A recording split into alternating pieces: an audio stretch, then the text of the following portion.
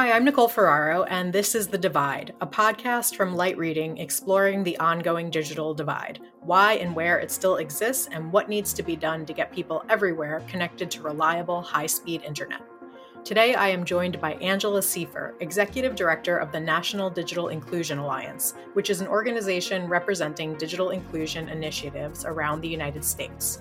We talk about what digital inclusion work looks like, how the digital divide is being made worse by digital redlining, and what needs to happen at a provider and policy level to change that.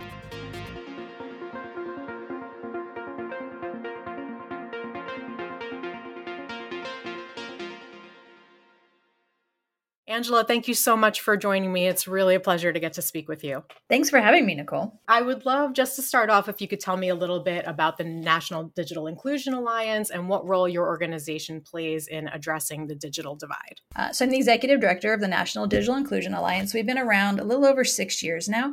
We got started because there wasn't an entity representing digital inclusion programs around the country. And by that, I mean the community-based organizations, the libraries, housing authorities, local governments that are helping folks sign up for discount internet or finding access to a cheaper internet, maybe creating that internet, finding devices or refurbishing devices to make sure those are available, providing digital literacy training and or tech support. Maybe it's public access. The whole idea being that there's folks who don't have access to technology and they need access, and the individuals, organizations that we represent are the ones doing that work on the ground.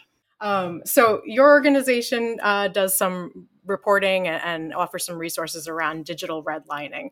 Can you tell me a little bit about what digital redlining is, where do we see it happening, and why? Digital redlining is this phenomena where broadband infrastructure hasn't been upgraded in a lower income neighborhood than a higher income neighborhood. So the technology may have started out the same everywhere, but then the investments weren't equitable. The investments focused on the higher income neighborhood, which, as you think about it, makes perfect sense because that's where the greatest return is likely to be.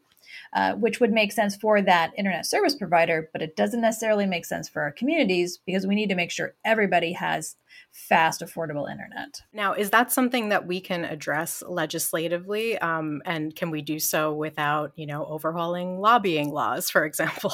It is complicated because in the United States, the broadband ecosystem is such that the internet purchasing internet service is a commodity. Right. Mm-hmm. This is something you go purchase. It's very lightly regulated. It's not considered a utility.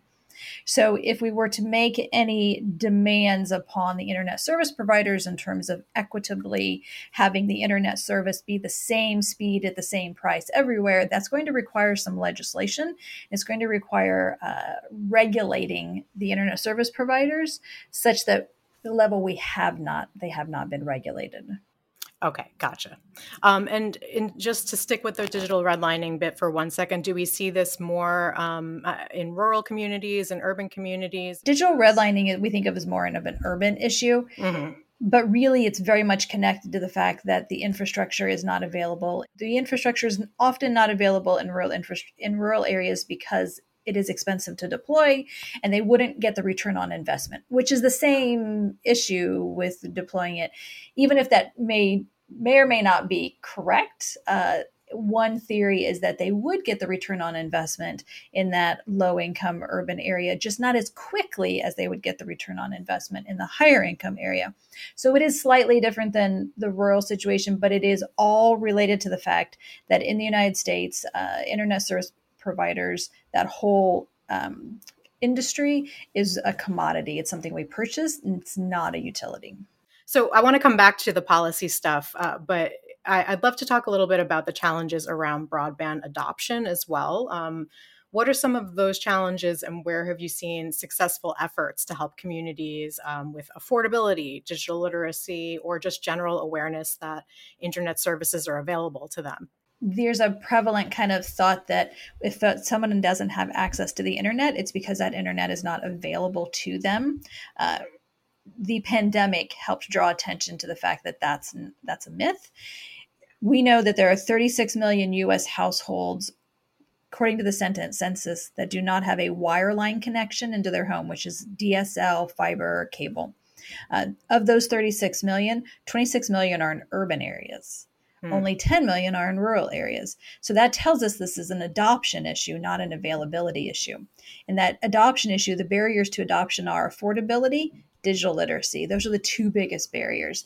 And oftentimes they are mixed together, right? Because if you're not sure how to use it and you don't have the digital skills, no matter the price point, you're going to be like, that's not a good use of my money.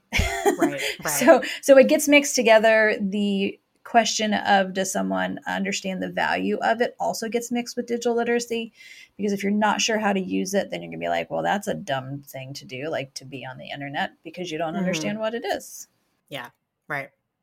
Have you seen any communities that have worked well together, or have you been able to formulate any sort of resources that help communities connect people to the internet?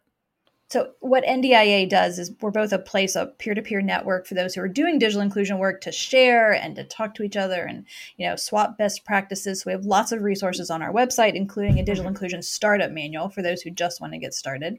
But what we also do is the policy work. So we learn from those folks to influence public policy.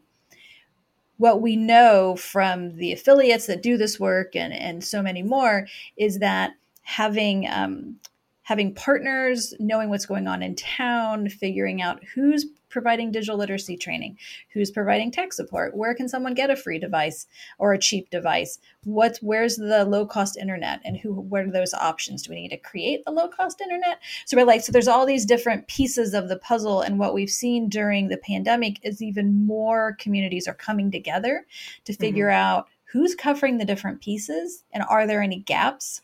Good example is state of Illinois has brought in a nonprofit refurbisher to be in 2 locations, one in the Chicago area, and then one down in the southern end of the state, so that more of their residents will have access to a low-cost computer. Okay, awesome. That's great. So coming back to the policy stuff, we have an incoming Biden administration, which means a new head of the FCC. We also have Democrats in control of Congress. So what are you going to be working on in the coming months as it relates to internet equality and inclusion? And how is your work adapting to fit this whole new situation in Washington? We are super excited about the fact that the recent COVID Relief Act included an emergency broadband benefit. So $3.2 billion to cover the cost of internet up to $50 per eligible household. That's something we've never had before, and that is truly exciting. It also tells us that feels more possible that we'll be able to make some more gains in that same direction. Not only a more permanent broadband benefit, but also funding for the digital literacy and tech support. Who's helping families sign up for this broadband subsidy? It's the communities, it's the organizations on the ground. So they need financial support to provide that. And it's not just like, hey, here's how you sign up, but it ends up being, okay, how are you using it? Do you have the right computer? Oh, let's talk about the apps. Oh, do you need to know what Zoom is? Let me explain to you what Zoom is. So it's that guide, essentially. We call it a digital navigator, but it's that person who can just lead you through. So we're seeing a lot of activity at the local level. And because of what's happening federally, it helps us give hope to our affiliates locally that there will be more support coming soon. Awesome. Well, let's end on a rare, hopeful note then. Thank you so much, Angela. I really, really appreciate your time and all the great work you're doing. Thank you so much. Thanks for having me.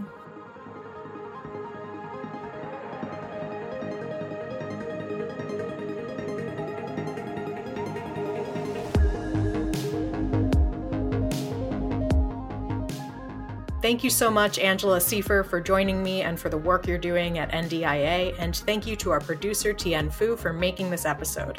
Be sure to subscribe to the Light Reading Podcast for more episodes of The Divide, as well as interviews and insights from the Light Reading team. Thank you for listening. We'll see you next time.